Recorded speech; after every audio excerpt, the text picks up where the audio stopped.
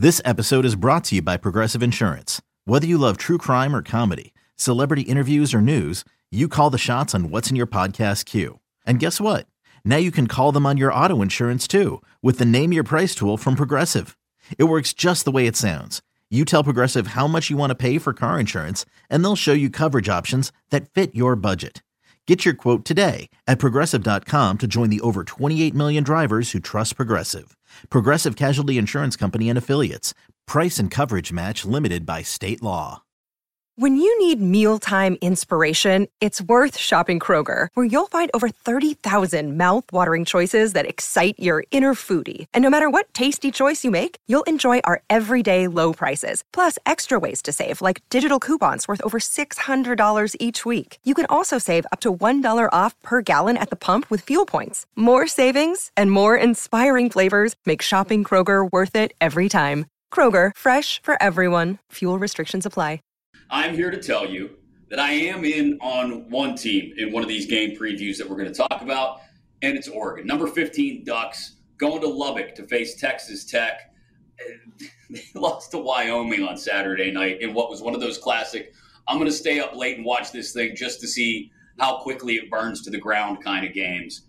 Meanwhile, Bo Nix, 20-1 to win the Heisman for Oregon, went 23 of 27, 287, 3 touchdowns. They put up 81 on Portland State. Okay, I'll pump the brakes just a little bit. But Oregon looks like Oregon. And the Pac-12 looks like in their final year together, they are going to produce multiple teams that can scare the pants off you. And Oregon going in, I don't care if it's on the road, 6.5 is not a big enough number for me to stay away from Oregon, John.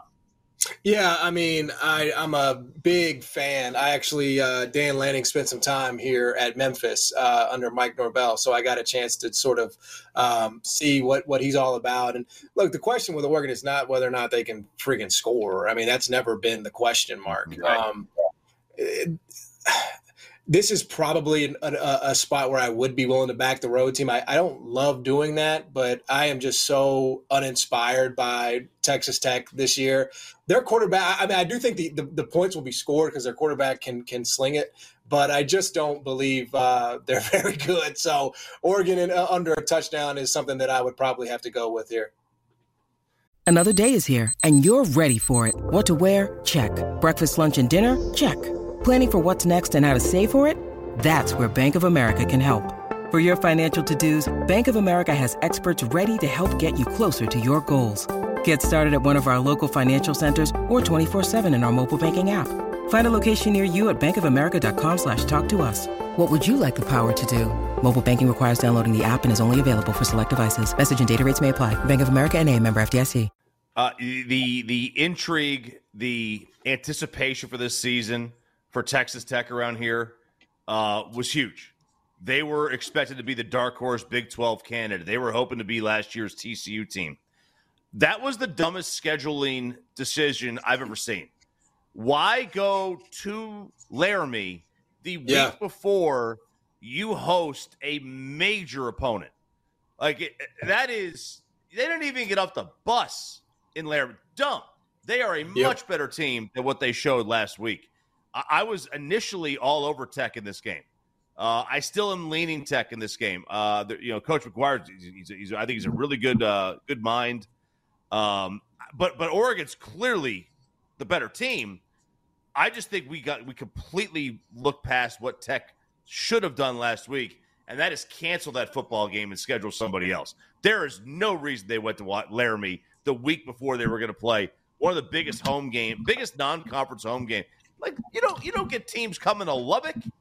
Nobody wants to. They just got alcohol like a month ago. You're not getting teams going to Lubbock. I can't believe that they went there.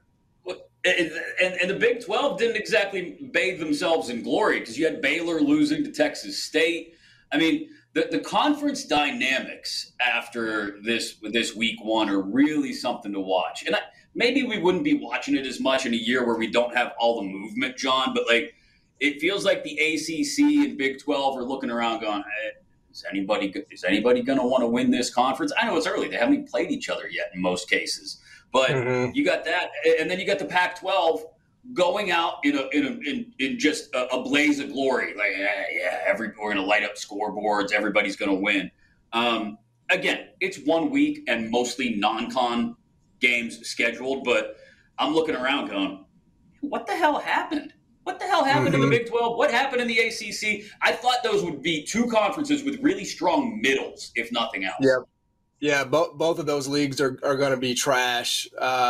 Obviously, ACC is, SMU's paying for play there. They're going to get in and they're going to be a bottom feeder. And then once the heavy hitters in the Big 12 leave for the SEC, that is going to be a mess. Houston could barely get past UTSA at the crib over the weekend. It's all bad. It's going to be SEC. It's going to be Big Ten, and we'll figure out what to do with the rest of them. Yeah, the Big 12 is just a basketball conference. They are. We're on the hoops, man. We're on. Let's try to get UConn in here. Let's try to get Gonzaga on in here. Let's make it happen, man. Right. Let's do it. Exactly. What's Creighton doing? Can we just suck up the Big East too while we're at it? Yeah, no, just replace Nebraska with Creighton. It's fine. Both of these conferences, that's what they've become is. Yeah. A team or two that rotate through at the top, and like you said, John, this is something to keep an eye on. And we're gonna preview the Texas-Bama game next in just a minute. But keep an eye on the ACC because I said this last week, and nobody wants to hear it. But man, once Florida State and Clemson and maybe even North Carolina jump, like you said, once those big dogs jump to the SEC or maybe UNC to the Big Ten or however it works out in a few years, because it will happen in a few years. They're going to become nothing more than another American athletic conference. That's all they're going to be.